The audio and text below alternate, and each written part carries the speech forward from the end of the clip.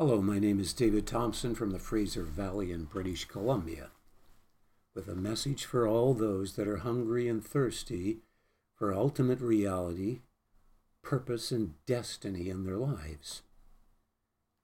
Now, I have not given my message at the normal time this week. Normally, this message is done every Saturday, but today is Sunday, late in the evening, and I'm beginning this message at 10 o'clock in the evening because I was doing special video debating or rebutting what an atheist, Christopher Hitchens, was saying in a particular debate against a renowned Christian apologist, John Lennox. And I thought I would give a totally different response as an opportunity to bring the good news to a lot of people. And indeed, there was a great reaction on that video with, when I put it up there late that night, the next morning, or what, I think it was, no, it would have been early afternoon or whatever, when I looked at it, there was over 800 people that had looked at the video. Now, it's not continuing to accelerate at that speed, maybe because of various reasons, which I will not mention here. But that is the reason why I am late on this message and did not do a message, I do not believe, that also last week. So I do want to do a message now. And this message is for those that have come to know the one true God, for whom to know is life eternal. And for those that are entirely new from maybe many different backgrounds, I will just here refer you to my website at ultimatemeaning.com. There's a flip book with many links that are highlighted in red print that go to very amazing videos from many fields of science and archaeology that confirm the reality of what I'm talking about here. And I briefly want to describe, for those that are new that might be wanting to watch this video, that I am sharing with you about the one true eternal God. And there's only one quality that could be who the one true eternal God is. Obviously, the ultimate quality of the universe, actually the very source of all creation and of existence and reality. Of course, if you look at various dictionaries and define the word truth, it will say that truth is that which is real or reality. And if you look up the word reality or truth, or pardon me, reality or real, particularly the word reality, it's basically defined as that which is indestructible, immovable, absolute, unchangeable. And without going into a lot on this, there's only one quality that can be that. If you want to learn more about all of what I'm talking about here,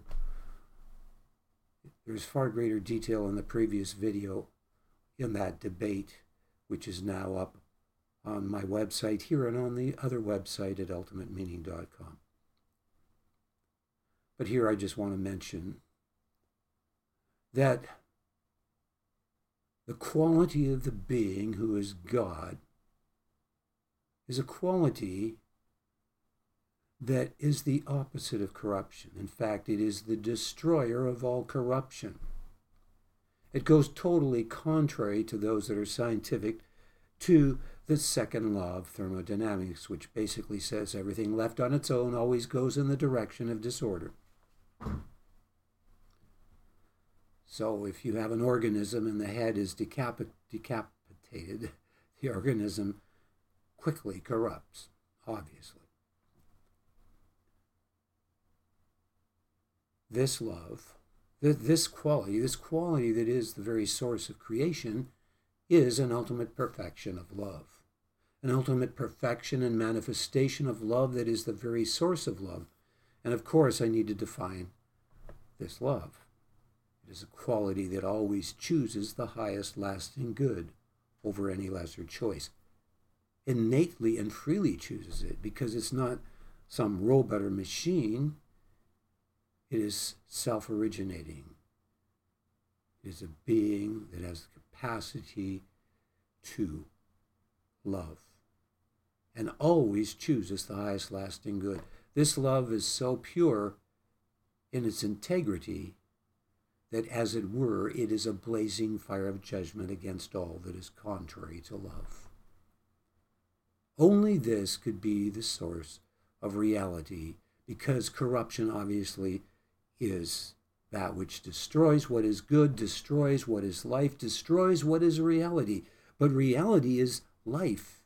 But what's behind that reality is this ultimate perfection of love. The very meaning and purpose for all things is love. And that love is who God is. First of all, in integrity, which is the defensive aspect of the being of God's love, or the holiness of his love. And it is represented in the negative symbol in math, which represents an indestructible foundation from which can spring forth creation without corruption. It represents also the cutting off of all corruption. And it is from the negative symbol that is formed the positive symbol by crossing out the negative symbol. You get the positive symbol, or the symbol of the cross. And this is the other aspect of this love. It is that there has always been, as a reality, in the infinite past, in the present, and will be in the infinite future, a reality in the being of God's love. That his love is so great that he could take judgment upon himself for creatures such as us that he has created as us human beings. He could take judgment upon himself for us. He could be a perfect atoning substitutionary sacrifice, absorb that judgment without being corrupted by that judgment, which is evident in the fact that Jesus Christ rose from the dead. Yes, God is so great that he can communicate on this little speck of a planet in the midst of this vast universe with his creation. And not only communicate with his creation, but he came down in the center of history through Jesus Christ, the one and only perfection of the being of God, expressed into the creation realm, to rule therein and experience it and communicate therein with the creation. He came down and he humbled himself more than you, a mere creature, on the cross, and suffered more than you, a mere creature, on the cross, so that you could choose to repent of your sins and be reconciled to God. He didn't create us as machines. He created us with the capacity to love. He created us, therefore, as self-originating beings that make our own choices and create our own destiny. Therefore, we cannot blame God for our wrong decisions, nor God for creating the devil and other free-willed beings, because we are the source of our own action, and only therein is there the capacity to love. And so in that capacity, there's the potential to make wrong choices in rebellion against this ultimate perfection of love, who is God. So there's the potential to take on a hell-contagious state of being that is worse than nothingness, that is anti-life, anti-love, and therefore what is worse than nothingness is everlasting torment, being cut off from the source of love, which is the source of life and of intelligence and all there is that is good. And so the message I am telling you here is that there is no love that is greater than the love that I have just described, nor that could be imagined that is greater than the love that I've just described, which is who God is, the one true eternal God.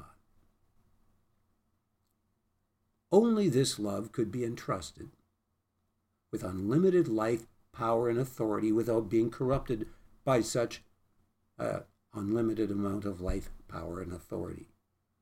Only this love could have unlimited life, power, and authority and not use it in a corrupt way. Thus indicative that he is the very source of life and of all creation and of all reality and of all that exists and was it always before even time and out of time, always in infinite time or in the infinite past. It was always a reality in the being of God that he had this, that he was this love, not just had the capacity of this love. It was a reality in the being of God that Jesus Christ had already died on the cross and rose again from the dead even before this world was created. And it says that in the Word of God, that the Lamb of God was slain before the foundation of the world, or slain before the world was created. In other words, that's what it's basically saying. So I'm here to share with you the good news about the love of God that you can experience and partake of. He created us with the purpose that we would be reconciled to him through his plan. To humble himself more than you, a mere creature, suffer more than you, a mere creature, so that you could choose to repent and cry out and say, God, be merciful to me, a sinner, and really mean it from your heart. Cleanse me of all my sin through your blood that was shed on the cross and through your body that was broken unto death. And he rose again from the dead, and 4 lawyers have set out to disprove the resurrection of Jesus Christ from the dead in attempt and to do that, writing books, and in the process were converted because the evidence was so overwhelming for the resurrection of Jesus Christ. His death was foretold in many of the Old Testament scriptures, going all the way back to over 1,000 years. And it all came to pass. And before Jesus Christ came, there was the same message from the time of Adam and Eve. And that is that there is one God, and that only God has the power to forgive, and that we can repent and turn to that true and living God. Yes, they placed their hands on an innocent lamb, and that was representing their sin being transferred onto that lamb, and then it was slain. But they knew that it was not the lamb that forgave them. They knew that that could only cleanse their physical body so that God's presence could dwell near them.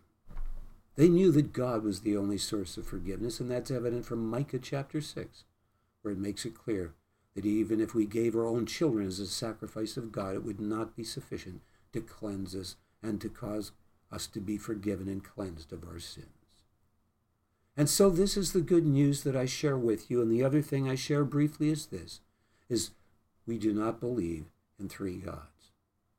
There's only one God. And this one God, to be almighty, must rule in the 3 ultimate aspects of existence, which are beyond time and space, as God the Father, seeing the end from the beginning, the originator. Father means originator. In creation is the Son. In Hebrews 1:3 it says that Jesus Christ is the full expression of God the Father. And yes, the word Son means expression, and it means word, and he came into this world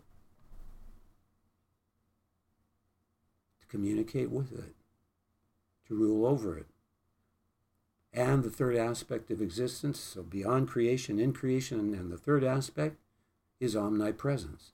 That God, by his Holy Spirit, inhabits and is attached to every particle of existence that he has created, and can become creative and do anything with any particle of existence he's created in every dimension beyond the physical dimension, because the physical dimension is very inferior to the 4th, the 5th, all the way up to the 10th that has been discovered by particle physics.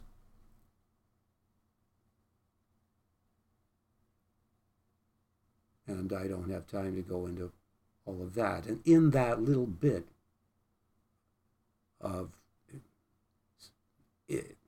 99.49% of everything is empty space. So you're virtually made up of nothingness. There's only a minor sub-percentage that has existence in it. And yet in that existence, there's all these dimensions of existence, including the physical and all the ones above that, the fourth to the 10th dimension, that are far superior. And of course, people have died over and over again, been confirmed dead by medical equipment and doctors, and have described details while they were dead of everything the doctors were saying and other people were saying and doing. It's very empirical evidence. I've written a book called Afterlife, Incredible, Irrefutable, which you can get on Amazon. It's a 368-page book of a large paperback, 6x9, and you can get it in digital on your phone or whatever other digital device you want to read it on. It has many links that go straight to YouTube videos. So anyhow, that's a kind of a big introduction, I know, that I always give for those that may not be aware of the truth. But this message is for the churches, those that have come together to gather around the true and the living God, who is in the Old Testament literally described as Yahweh, which means the ultimate reality, separate above and beyond creation. Yahweh, Elohim, Elohim meaning literally the Almighties, the ultimate reality, Almighties, the Father, the Son, and the Holy Spirit. So for God to rule in the three ultimate aspects of existence, he must be in conscious intelligence in and over those three ultimate aspects of existence, in other words, in personage. So there's only one God, but he rules in three personages. He is in three personages, but one God, not three. So I share that with you to clear up any misperceptions. So I want to share with you how I share these messages to those that have come to be saved and have everlasting life through receiving Jesus Christ into their lives as the central treasure of their life, and have chosen to be a love slave of God, to make him their Lord and their Savior. I share these messages without hardly any preparation. The Word of God says in 1 Peter 4:11, if any man speak, let him speak as the oracles of God. And so I will seek to allow God to speak through me by his Spirit. It also says in Revelations 19:10, worship God, for the testimony of Jesus is the spirit of prophecy. And when we worship God out of a pure heart and spirit and in truth, with great reverence and humility, we are filled with his Spirit in an overflow beyond ourselves that can result in creative utterances coming from the Spirit of God beyond ourselves. And so I will seek to speak this message out of a heart and a mindset of worship, trusting God to speak by his Spirit to the churches. And one of the things I do to facilitate that is I cast lots using 2 independent random applications on the internet to get the possibility of any chapter from the Bible. And I use 2 because I want 2 chapters, that those chapters might bear witness with each other as to the common theme that I find in both of them. Then I just copy and paste a bit of verses from both of them, or meditate on them a bit for a half an hour, and I preach. But of course, in this case, I'm going to just touch on a few of the passages I received this week and maybe last week. I don't know how the message will go. But before I do that message, I also cast lots to get a particular song. In this case, out of 1,080 songs, I received a song this time that is able to be played on YouTube with the words, which is always what I seek to have.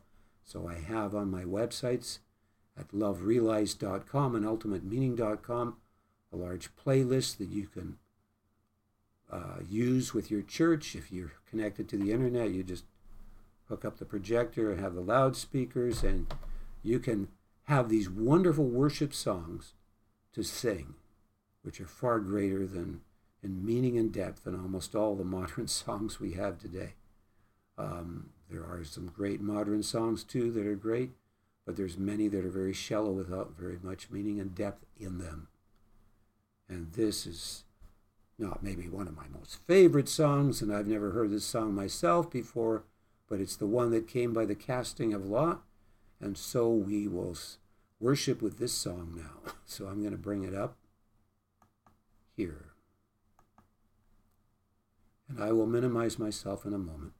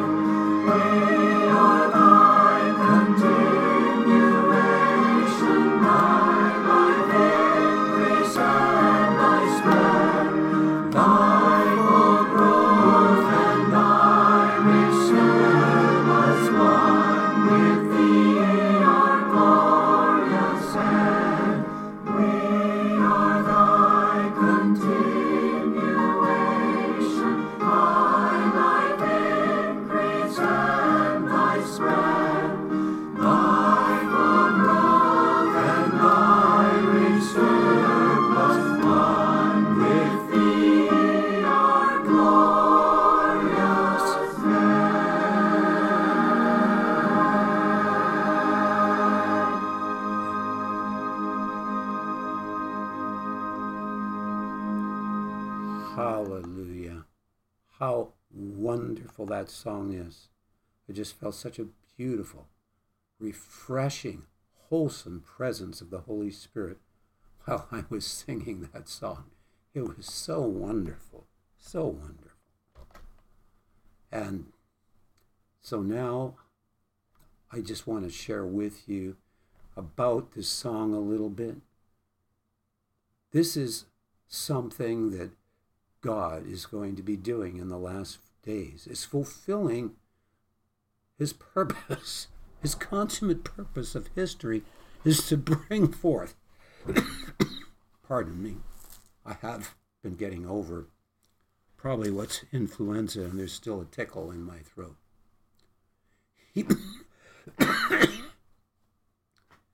God is bringing forth a corporate bride upon the earth, which is the true church. It's not an organization. It's not a hierarchy. It is a living organism that is very sensitive to the head, who is God, Yahweh the Almighty, the Father, the Son, and the Holy Spirit, Jesus Christ, in whom the fullness of God dwells, as the Father and as the Holy Spirit in Jesus Christ.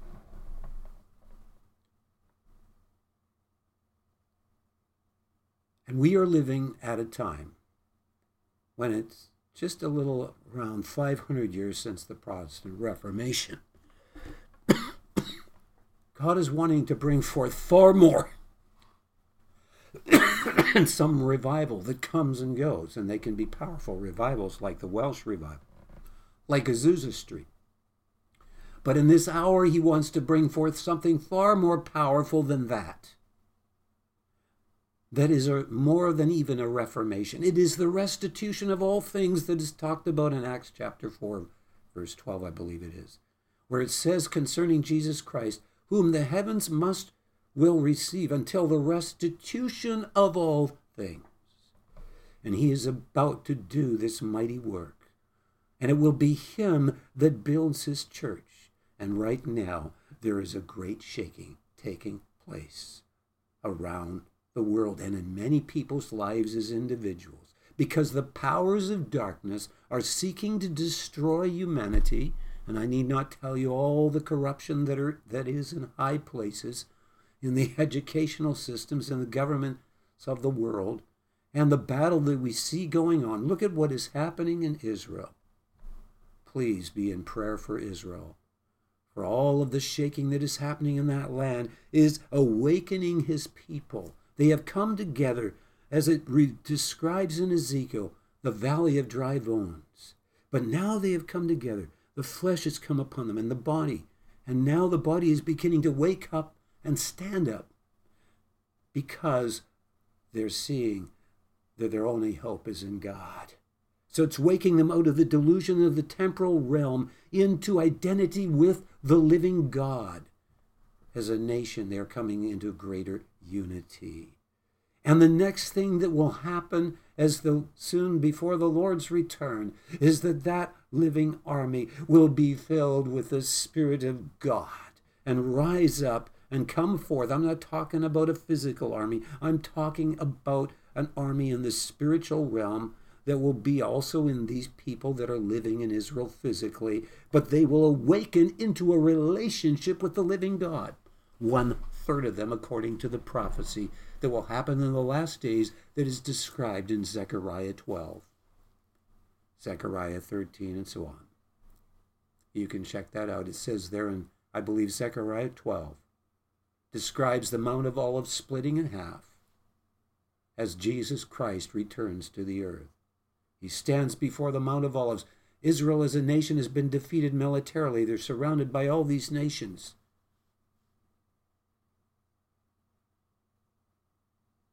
And 2/3 of them are taken captive and tortured and so on. And at that point, the Lord returns and stands on the Mount of Olives, and all the people that fear God, that know God, that have connection with God, that have a relationship with God, are spared. But the presence of God goes forth, and the wicked are wiped off the face of the earth as the whole planet fills with the glory of God's presence. As they breathe the air in them becomes like fire and devours them, and they become ashes under their feet. And there's a massive earthquake around the world, and the cities of the nations collapse. But wherever there are believers gathered around the world, the same thing that is protecting the people of God in Israel happens where there's a gathering of believers here where I am. So the buildings can fall all around them. It will not harm them. And the air will not cause them to be destroyed.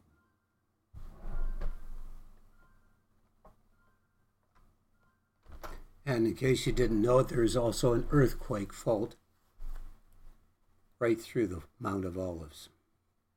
So that's some of the things that will happen just before the time of the end. And I want to now share with you what I received by the casting of lot this week. And because of all the time I spent trying to do this other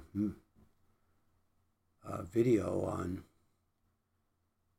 a debate with an atheist and a Christian, I didn't do always a lot. So I'm just going to share a few chapters this time.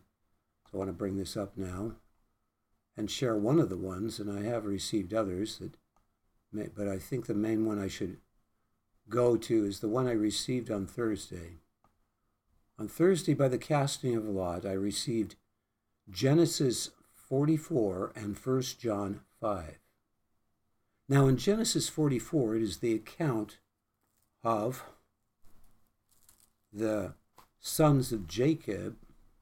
As you know, Joseph was the youngest, and they were jealous of him and were very upset with him that his father gave him a special coat of many colors that they didn't have, etc., etc.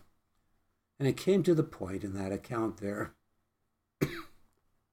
that they tried to kill him and decided in the end to sell him to the Ishmaelites, which sold him into Egypt. And of course, he went through some great trials. The Word of God says in Psalms that concerning Joseph, until his word came, the word of the Lord tried him. And indeed, Joseph was greatly tried. How you can imagine how terrible he felt when he discovered that his brothers wanted to kill him and tried to kill him and then decided to sell him as a slave. It's a terrible thing they did. And then took some blood from an animal and showed Joseph's coat to their dad, Jacob, and said, "Oh, your son must have been killed by a wild beast." And so all those years, Jacob was mourning the loss of his firstborn son. In the meantime, Joseph is in Egypt. He goes through great trials. Some woman he becomes very popular with a particular man of power in Egypt and looks after all his property, and then his wife tries to commit adultery with him, and he flees from her, and then she falsely accuses him. And so he ends up being in jail, and then he becomes, as you know, through interpreting dreams, Pharaoh decided to make him the second in charge of all of Egypt. And so now there's a famine in the land because of the dream that Joseph interpreted to Jacob came to pass. And he's second in charge of Pharaoh, second man below Pharaoh. And there is all of his family, except his dad, coming because of the famine to have corn. And so this in Genesis 44 is where he deals with them in a very wise way and stresses them out. He sends them back to his father and says, "You've got to bring the Benjamin," which wasn't alive when he was living with the family. Benjamin was the youngest. And so he says, "You're not going to be, getting any corn or anything else until you bring your youngest and prove to me that you're not spies." You know the whole story. And then so they come, and then he pretends, he puts them he corners them to a place of great distress, because he then sends them away with all the corn and everything, and then calls one of his servants to go after them and accuse them of stealing something, some golden cup or something he had. And so they say, "We would never do that," and they're all stretched out, and they say, "Look at our sacks," and sure enough, it's in the sack of Benjamin. So they come back all distressed. They know that they can have their lives taken just like that. They're bowing before who they don't know is their brother Joseph. And they're saying, "Well, we'll be your servants the rest of our life." And Judah said he would be willing to take the place of Benjamin if he never came back to Jacob. And so so the ones that were the worst to try and get Joseph killed or sold as a slave, now were bowing before Joseph and being willing to take the place of Benjamin for the sake of their father. I'm not going into great detail.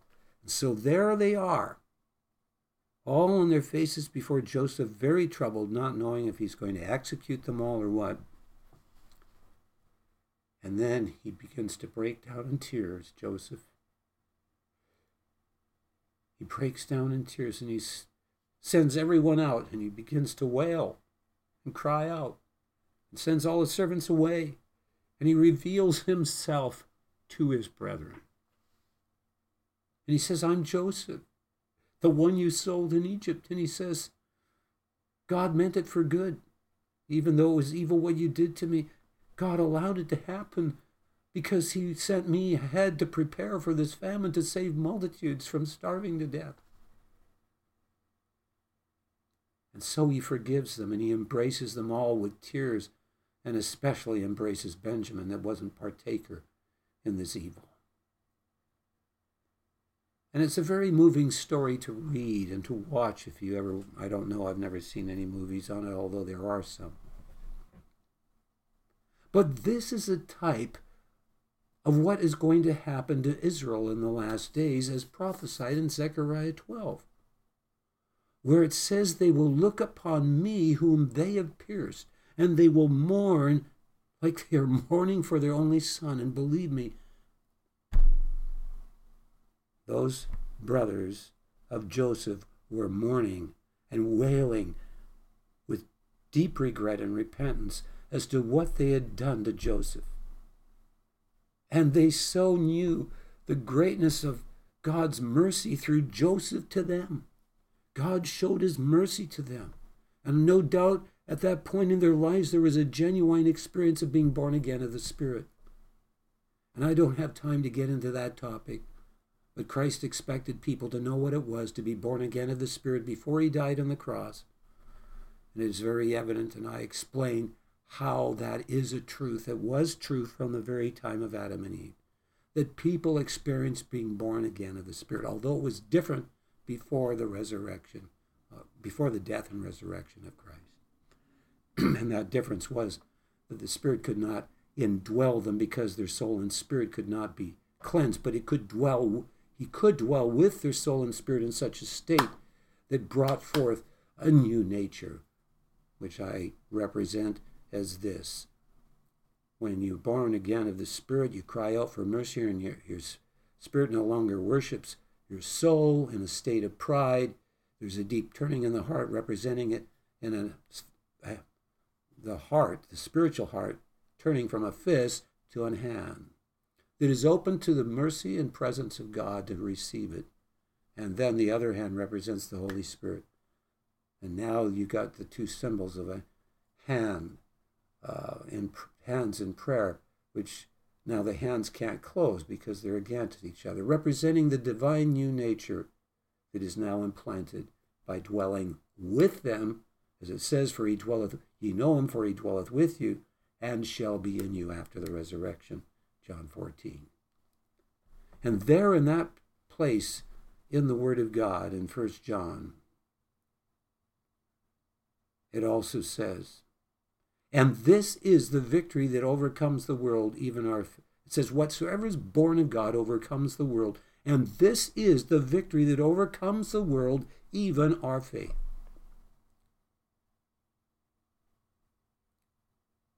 There has always been a remnant that has experienced spiritual rebirth from the time of Adam and Eve.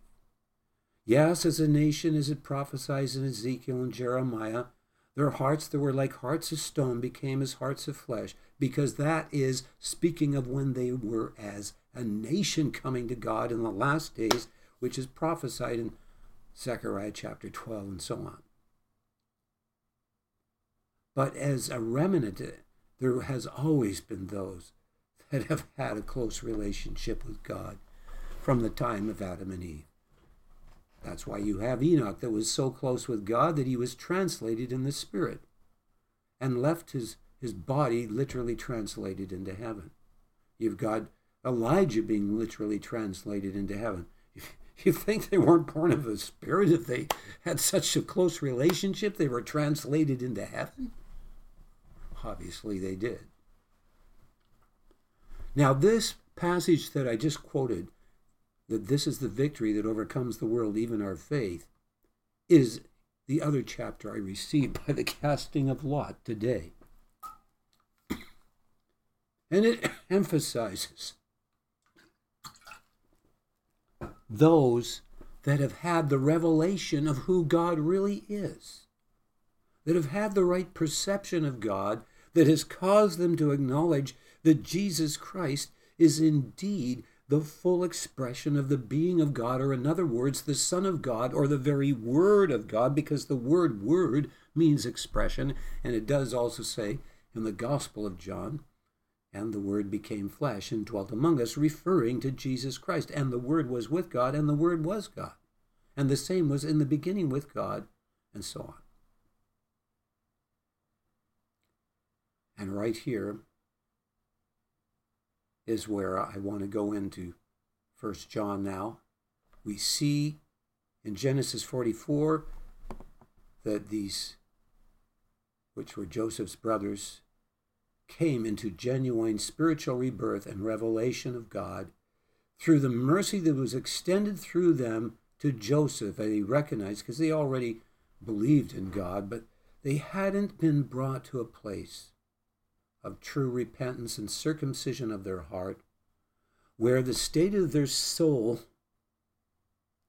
was broken open like a seed, so that the Spirit was released in their being with their soul into union with God and into true worship towards God. We cannot know or receive the mercy of God if we don't first recognize our undoneness in the light of the severity of God's judgment upon our sin, that he will not tolerate corruption in our lives, that he is holy and that his holiness is not wrong, it is right. It is fully righteous. So that we don't focus on the negative things we see in the world, of suffering around us and in our own lives, and say, if there's a God, why did you let this happen in my life, and this happen in my life, and this happen in the world? And then you're all filled with unthankfulness and having a wrong perception of God that is an idolatrous perception of God, which is what happened to Cain. That's why he thought that he could appease God by bringing his own sweat and labor as a sacrifice to God, as opposed to Abel, who recognized that he could not bring his own righteousness before God and needed his mercy in the killing of an innocent lamb that he brought before God, representing the understanding of his need to repent and receive the mercy of God and God as his source of forgiveness. So in this Gospel of John, I think it might be even better for me to read it in the actual Word of God here. If I have it up here, I think I might. It says, whosoever believeth that Jesus is the Christ is brought forth anew of God, or born of God. Now, Christ means the anointed one, the one that is, which has the presence of God and is appointed of God. Jesus is, of course, speaking of Jesus Christ, and it means that God saves. It is God that saves, the one that is incarnated, that saves, and is appointed of God by his Spirit and has the fullness of the Spirit. Those that believe in Jesus Christ are born of God.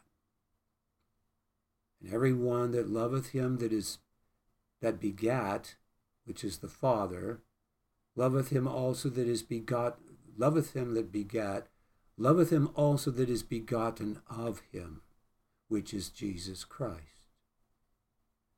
So if we have really come to know the Father, then we will also know the Son. And Christ said that clearly. He said, whoever has been taught of the Father shall come, and knows the Father shall come to the Son. And the right knowing of the Father is the acknowledging that God is, first of all, in the integrity of his love, in the purity of his love, or in other words, the holiness of his love, never one that will condone sin, that is severe on all corruption in our lives and in the world. And yes, there's all the consequences of suffering, because not that God is the source, but that there has been rebellion and sin against God. It goes on to say, by this we know that we love the children of God. When we love God, and we really can't love God if we do not have great reverence for God and the genuine fear of God, which is a choice to rightly perceive God first as good in his holiness, and secondly, out of that, then only can we receive the mercy of God and be receptive to the mercy of God and perceive God thus in his love to us. And when we perceive the Father that way, when we love God, that means we will love God. So when we love God, we then will fear God and want to obey his word, his commandments. For this is the love of God, that we keep his commandments. And his commandments are not grievous to keep. But if we have a wrong mindset that thinks that perceives God as some dictator that demands certain ritual sacrifices or whatever in our lives, and that somehow our performance is what God wants and not our heart and love towards God, then of course we will not know the love of God. For the love of God is that we keep his commandments, and when we have that loving relationship with God, we don't focus on the 10 Commandments as our source of righteousness. We focus on the one that gave the 10 Commandments and recognize that we're keeping those commandments out of love for the greatness of who God is in these two aspects of his being. First, the integrity of his love, which is his holiness, and the mercy of his love, which obviously is his love extended to us. The negative and the positive that I talked about. For whatsoever is born of God overcomes the world. So whatever is brought forth of God, and when we are brought forth of God, and we are only brought forth of God, when we have that true circumcision in our heart, that true genuine turning, of genuinely crying out and saying, God, be merciful to me, a sinner, come into my life, cleanse me of my sin, and forgive me. And it's an ongoing process of greater and greater conversion. There are many times that we will find deception in our lives after we've been converted that we must repent of. For whatsoever is born of God overcomes the world. And this is the victory that overcomes the world, even our faith. And that word is pistis, which means moral persuasion. And obviously it means moral persuasion in who God is. We have a moral persuasion that God is totally holy, totally righteous, and only as such could he be entrusted with unlimited authority, power, and life, so that we're truly believing in who God really is, and believing that he is the ultimate source of reality.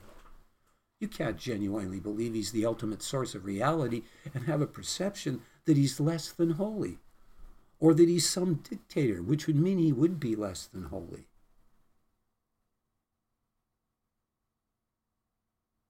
Because that would mean he wouldn't be merciful.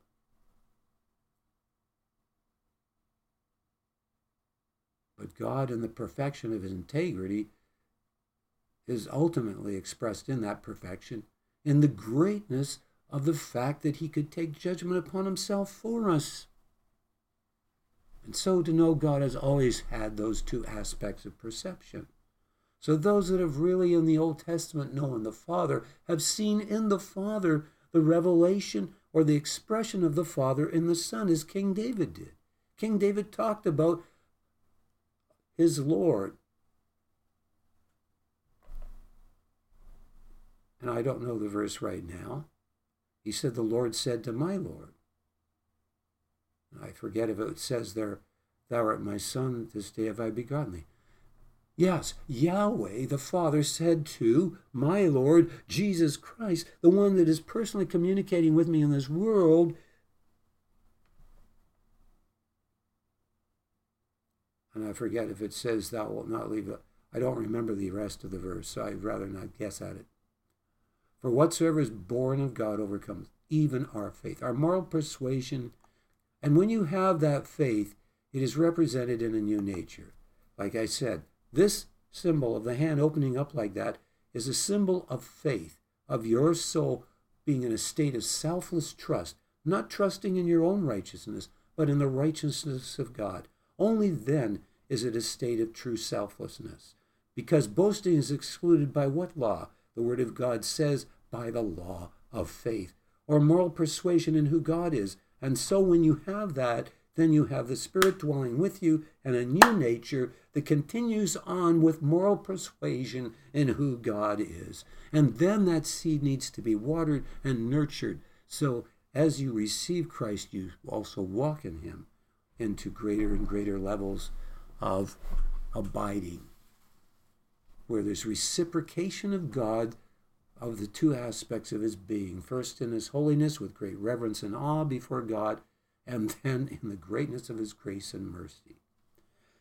And the true, genuine fear of God is the reciprocation, the choice to reciprocate, receive God with the heart, first in the aspect of his holiness, that it is good, and not like Cain, that it's some dictatorial demand of a being that is controlling and that causes Cain to have, in some measure, an unthankful heart towards God, or a heart that's idolatrous in his perception of God.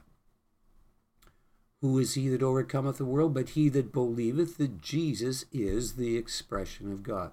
That Jesus is the perfect, one and only expression of the being of God. That's very plainly explained in Hebrews 1:3. It says that Jesus Christ is the full expression of the Father. Yes, he is. He is the Son of God, and if he's the Son of God, he is totally God, but also totally the perfection of the being of man, the way God made him in his image. Because God is that great that he can come down and incarnate and communicate with his creation. He's not so small that he cannot do that. Some people think God that would make God smaller. No, that means he's greater. It is obviously greater that he could do those things. This is he that came by water and blood, even Jesus Christ. Not by water only, but by water and blood. And it is the Spirit that beareth witness, because the Spirit is truth. So the Holy Spirit bears witness with the fact that Jesus Christ came by water and blood. He came into this world in human physical flesh.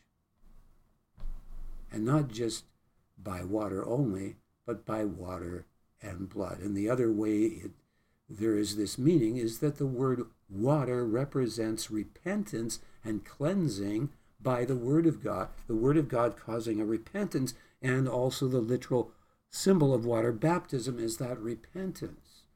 And the Spirit bears witness also with the need to repent, and bears witness with the need that there must be cleansing from sin through sacrifice, through the shedding of blood. And so it is the Spirit that bears witness, because the Spirit is truth, is reality. It is the reality. And when the Spirit is in us, it bears witness with these two aspects, that Jesus Christ came physically and that he also can cleanse us through his blood and through the convicting work of his word by his Spirit, which represents the water in that way, as well as water baptism, as well as coming physically into the world. For there are three that bear record in heaven, the Father, the Word, and the Holy Spirit, or the Holy Ghost. In the original is Holy Spirit. And these three are one. And that's obviously the word Elohim in the Hebrew, which means the Almighties, referring to the Father, the Son, and the Holy Spirit. And I've explained that at the introduction in this message. And there are three that bear witness in the earth, the Spirit and the water and the blood. And these three agree in one. The Spirit is the Holy Spirit of God. And the water is water baptism, the water of the Word that cleanses by the convicting presence that comes through the Word of God that reveals to us that which must be cleansed, and the blood that is the atoning substitutionary work of Christ on the cross to cleanse us from sin.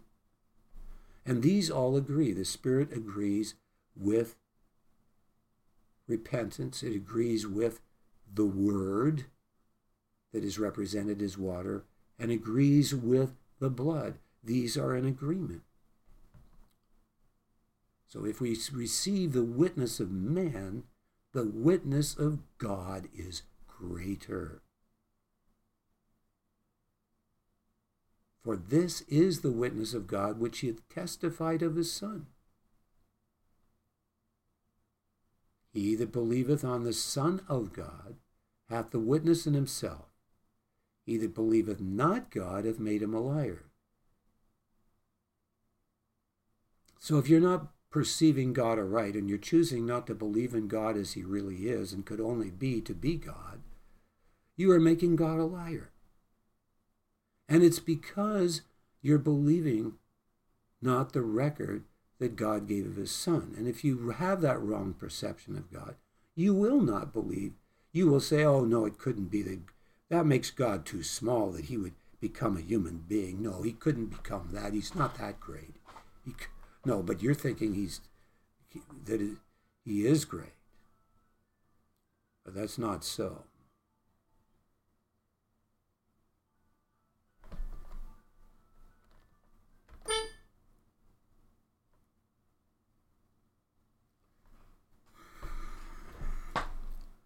I hope I'm not having a problem with the recording here. Shouldn't be doing that. So I just need to check in something briefly here. Sorry about that.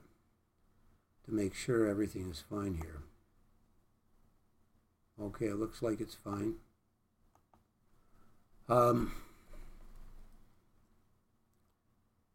If we receive the witness of man, the witness of God is greater. Right, and we read that. He that believeth on the Son of God hath a witness in himself. He that believeth not God hath made him a liar, because he doesn't believe the record that God gave of his Son. And this is the record that God hath given to us eternal life, and this life is in his Son. So you see the parallels between this chapter, 1 John 5, and the account of Joseph and his sons. When we're born of God, we then have the right revelation of who God is. Now, Pharaoh was revealed to his brothers, and his brothers saw that he was truly his brother. And they saw, as it were, in their brother Joseph, the mercy of God, and experienced that revelation of God in their lives. And so here we see that this is the record that God hath given to us eternal life. This life is in a Son, and he that hath the Son hath life. He that hath not the Son of God hath not life. These things have I written unto you that believe on the name, or the being, the perfection of the being. That's basically what the word name means. The being of the Son of God. Because the Hebrew word for name is Shem, which is synonymous with the word for life, which is soul in the Old Testament. But the Shem means who God is expressed to us in reality, whereas soul means who one is in reality to themselves. That ye may know that ye have eternal life, and that ye may believe on the name of the Son of God. So this gives us confidence when we have this kind of moral persuasion in who God is. And this is the confidence that we have in him, that if we ask anything according to his will, he hears us. And if we know that he hears us, whatsoever we ask, we know that we have the petitions that we desired of him. So we can have a confidence when we're sensitive in our relationship with God to not be presumptuous and hasty before him, as it says in Ecclesiastes, let thy words be few, for God is in heaven and thou upon earth. When we have a right, genuine reverence and fear of God, there's a sensitivity that allows us to sense when we are asking things that please God, that are according to his will, and then because we know he hears us, we know that we have the petitions that we have desired of him. But we don't ask presumptuously. We ask seeking only one thing, that which is in conformity to his purpose and his glory in our lives. So with me wanting a wife, I can ask for a wife, and I am believing for one. But God may have put me through many trials in my life to purify me before he allows me to have that wife. But I must be brought to the place where I ask out of a pure heart, not to consume these things on my own lusts. Not that it is wrong to experience pleasure and want physical pleasures that God has given us to enjoy, but that they must be submitted to him and under the control, and therefore they must be learned to be bringing every thought into captivity to the obedience of Jesus Christ. And I could go on and on with this message. It's pretty long to go through this passage of Scripture. But I cannot continue on for time because I believe this message has been going on for a long time. But I will briefly just read through this.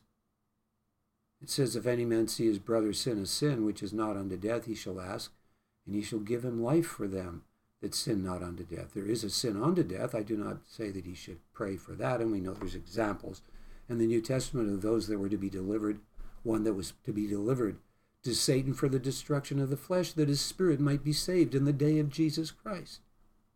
But thank God, he came to repentance and was restored. All unrighteousness is sin, and there is a sin not unto death.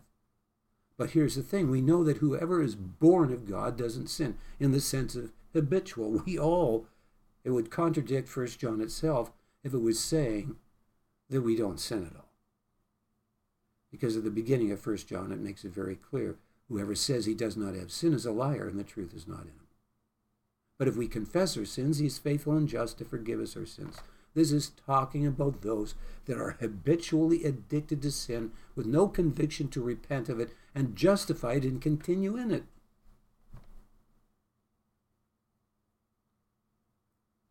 But we repent, and we may fall many times because there are those sins that so easily beset us. But we get up again. It says, though a righteous man falls 7 times, yet will he rise. And we genuinely repent with a determination not to do it. And we ask God for grace and to take away those desires is what we should be asking for, to help our mind not to go into those places. And he will help us. And he will cause us to overcome. Maybe after we've sinned 7 times or so, but God forbid that we would ever have a motive to think that, oh, we can just keep sinning and God will forgive us. Such a motive would be terrible and evil and totally contrary to the will of God. It must be that there is genuine fear of God to truly repent and bring forth the fruits of repentance. He that is begotten of God keeps himself, and that wicked one cannot touch him, because he doesn't allow sin to be in his life. He keeps his garments clean. When you go through trials, there's things that you can panic and get upset about and commit sin. But it says of those that have gone through great tribulation that they washed their robes and made them white in the blood of the Lamb. We are not to allow sin in our lives. When there's a spot that comes on our garment, we must repent of it.